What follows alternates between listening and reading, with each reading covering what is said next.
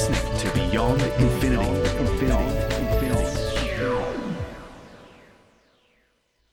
We have the great pleasure and honour of having Dr. Tony Hayes, retired physicist, been on the program a few times before, back in the studio. So good morning, Tony, and welcome to Beyond Infinity. Good morning. We should just launch straight into this. We've got a few things we want to cover today, but the first thing and the main thing is a piece that you have presented elsewhere at the U3A, which he also does, the University of the Third Age. But this is called Our Restless Earth, and it's fascinating. I've been talking about it off air with Tony already. It is about a scientific revolution that came about because people started understanding continental drift as it was first known, and then it became known as plate tectonics. And this is the way that the continents and have actually moved around a lot over time, over long periods of time. We're talking millions of years, billions of years on Earth. There's things like Pangaea and Gondwana. Australian listeners will be more familiar with that term. And these were names that were given to early supercontinents before things broke up or before things changed to look the way that they are now. And something that I was quite interested to learn is that apparently Tasmania was originally connected to North America. It has migrated right round to the other end of the Earth and then actually sort of attached itself to the Australian continent. And that's apparently one of the reasons why Tasmania has quite distinct and unusual geology compared with mainland Australia. Much hillier, very mountainous, and still, I suppose, a similar look to the Australian mainland in many ways, but the geology underlying it is quite different. It's an example of how continental drift and plate tectonics moved things around and married things together, which in some ways are incongruous. So, Tony, great to have you here. Give us a little bit of an introduction to this, because the way that this came about, the early hints that there was such a thing as plate tectonics, is really interesting how science got hold of those and then eventually came up with this revolutionary theory. Well, it's all a very recent concept.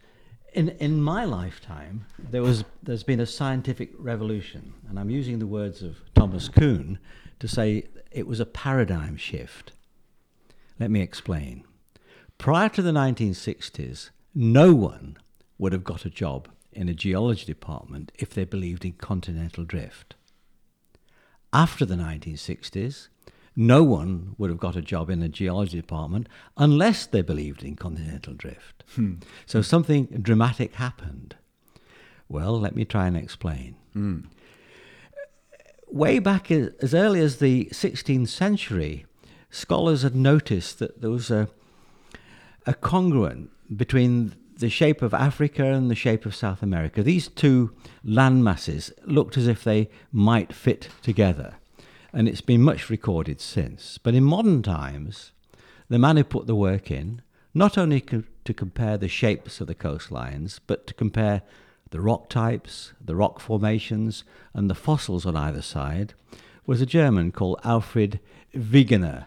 Now, Wegener was a meteorologist, he was a balloonist, he was a polar explorer, but he was not a geologist. And he was not taken seriously by the geologists. Wegener died during an expedition to Greenland, and his companion buried him with great care and left a pair of skis to mark the grave. The companion went on to try and reach the western camp that they had, but he was never seen again. Wegener's grave was found. Wegener was the first man to use the phrase continental drift. In fact, his followers, there were not many, but they became known as the drifters. Right. And now, those of a certain age would remember that Cliff Richard's backing group was originally called the Drifters. They later became the Shadows. But I'm sure they didn't choose their name Drifters for geophysical reasons. However, I digress. Our drifters invented the concept of ocean floor spreading, and they identified the Mid-Atlantic Ridge. They found evidence for fossils and different types of rock on either side of the ridge, and they measured the thickness of the ocean floor, sediment on either side of the ridge. And it did look as if the Atlantic was widening, spreading from this ridge outwards. They still won little support. Well, if the Atlantic was opening up, was the world getting bigger? How could continents possibly move? How could they float? Now, the answer came in the 60s, and it came from the work of a young Cambridge geologist, Frederick Vine. I've got to digress here. I've got to talk about geomagnetism. The magnetic poles are not located at the ends of the axis on which the Earth turns. They're not at the North Pole and the South Pole. What's more, the magnetic poles do not stay in one place. They drift. When Sir Douglas Mawson trekked to the South Magnetic Pole in 1909, it was on a high ice plateau. It's now in the sea. We think of the North Magnetic Pole as being in Canada. Well, it's heading rapidly towards Siberia. Somewhat more alarmingly, the magnetic poles change places from time to time. There have been numerous times during the past when the north-seeking end of a compass would point to what Paul Keating referred to as the arse end of the world. So the Earth's magnetic field flips from time to time, and you can see evidence for this in the rocks. Yep. When a magnetic material, and many rocks are magnetic, is heated above what's known as the Curie temperature, the magnetic dipoles, the little bits of magnet inside them, the little crystalline magnets, flip around and go in all sorts of places. But when the material cools down below the Curie temperature, they align themselves up with the Earth's magnetic field. And you can look at samples of rocks, and you can get a graph of the direction of the magnetic field against time, and it looks a bit like a barcode.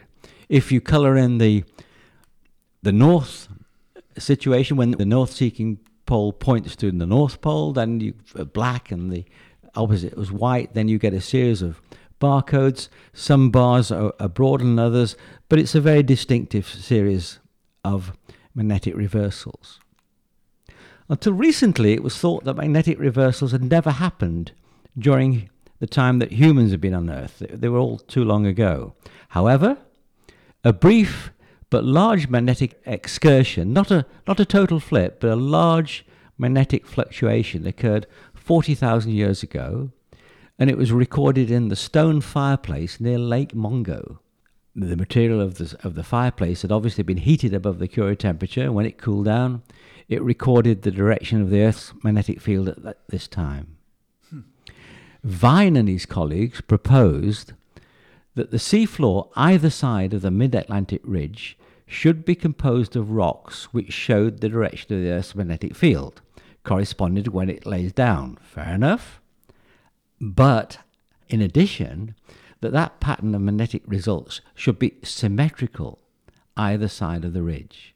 So if the ocean floor was spreading, you get a barcode on the left and a barcode on the right, the east and the west, which has symmetrical lines. And lo and behold, if only I could show you the diagram, you see the diagram, you cannot fail to notice that this is absolutely true. When they did the magnetometer measurements and produced the graph, it was very, very clear that the ocean floor was spreading. Yeah, but can you just explain how that links to pole shifting? Well, it's evidence that the magnetic poles have reversed. That evidence was well known from studies of volcanic material in various parts of the world, we knew the timescales involved when the flips happened. I mean, they didn't just flip overnight. What happens is that the magnetic field gets smaller and smaller, and then turns over and goes the other way. And at the moment, actually, the magnetic field is getting really quite a lot weaker than what it was when we were young. So we're kind of due for a shift. Well, it could happen. Yes, it's very hard to predict these things. They certainly seem to happen at randomly. There's no way you can actually predict them, but it looks as if we're heading that way. Yeah, I was just looking that apparently they can happen, polarity transition can happen between 1,000 and 10,000 years, but there are also some estimates they can happen as quickly as a human lifetime. Apparently 15 million year old lava flows on Steens Mountain in Oregon show that the Earth's magnetic field is capable of shifting at a rate of up to 6 degrees per day. Wow. So it can happen really quite Yeah. quickly. But what I was trying to understand is you were talking about polarity swaps, polarity reversal Yes. between the two magnetic poles, and how that, and I understand that that's shown through the crystals that are left over in rock, so it can actually be observed. But how is evidence found for that in the mid-Atlantic trench and in those barcodes that you were describing? So the barcodes are showing that crystalline change in direction. Is that the evidence? It is, but what the striking feature is that if you start at the Mid-Atlantic ridge and go east, you get a series of barcodes corresponding to the times when the compasses were pointing north or south, and these barcodes are thick and thin, and you get a pattern, a distinctive barcode pattern. If you start at the Mid-Atlantic ridge and go west, you get exactly the same pattern. It is symmetrical. So in fact, the evidence is very strong that this volcanic material has welled up from the Mid-Atlantic ridge and spread outwards, and then that bit of the Earth has got bigger.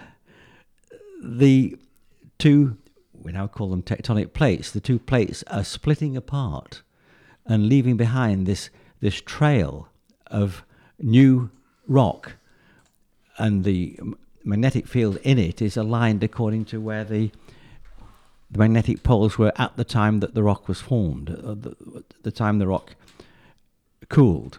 And these places are known nowadays as plate boundaries. And in fact, we find that there are opening plate boundaries like the Mid-Atlantic ridge in various parts of the world. It's by no means unique. It's just a very obvious one.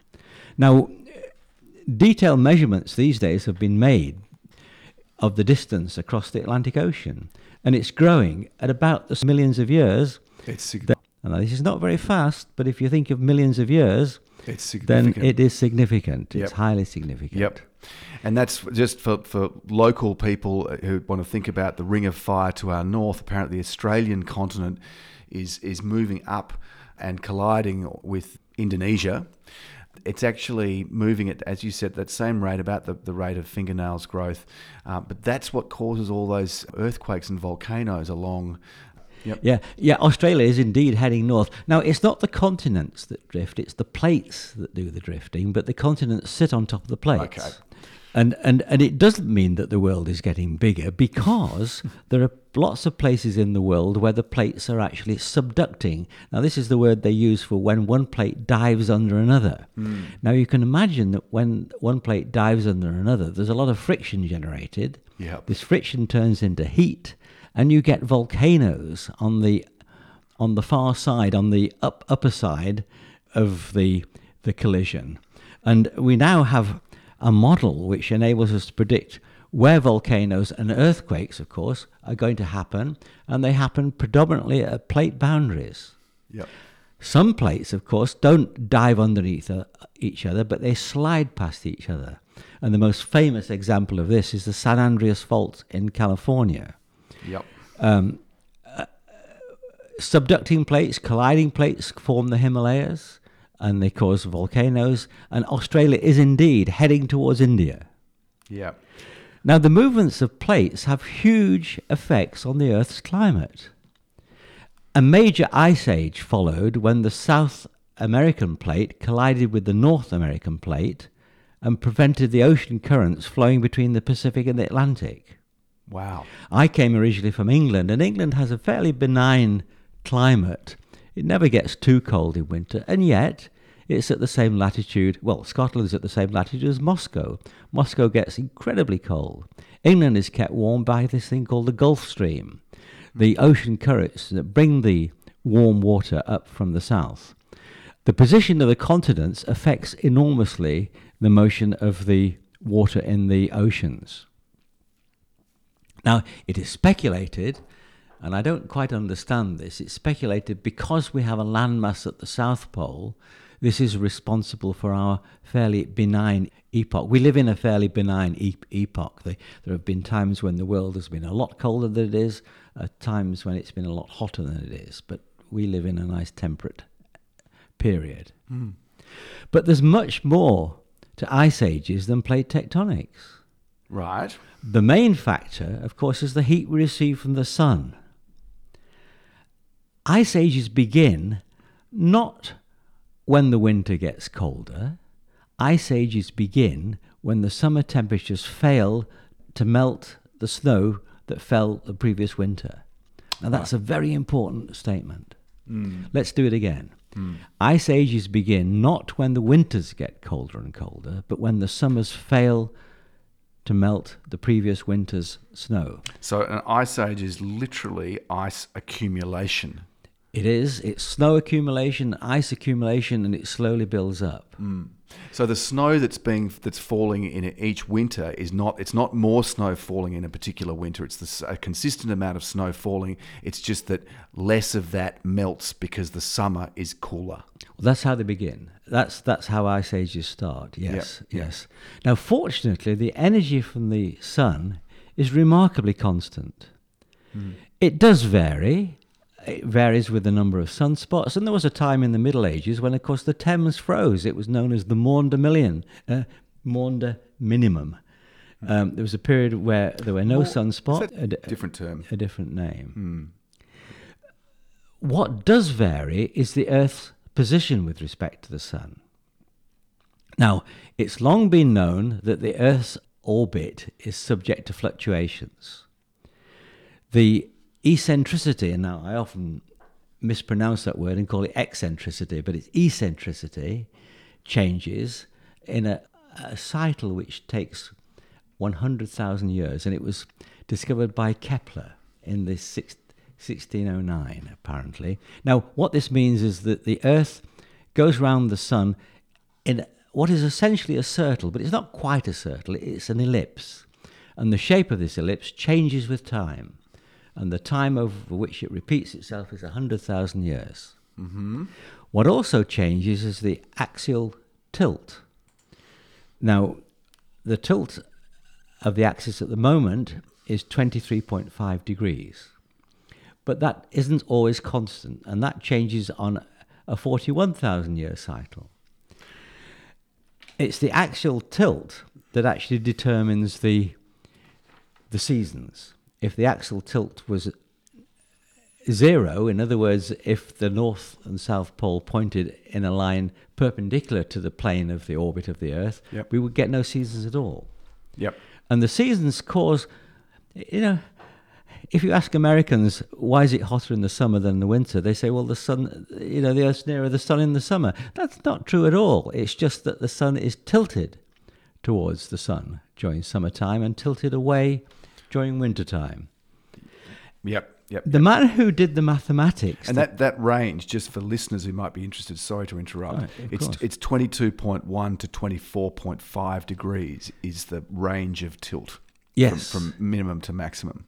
It turns out that that's highly significant. But the man who did the mathematics to calculate these effects,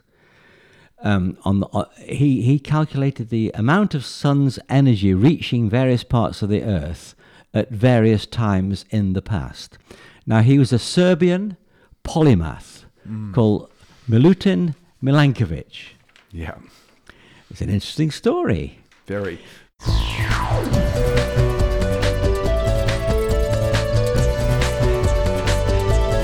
You're listening to Beyond Infinity.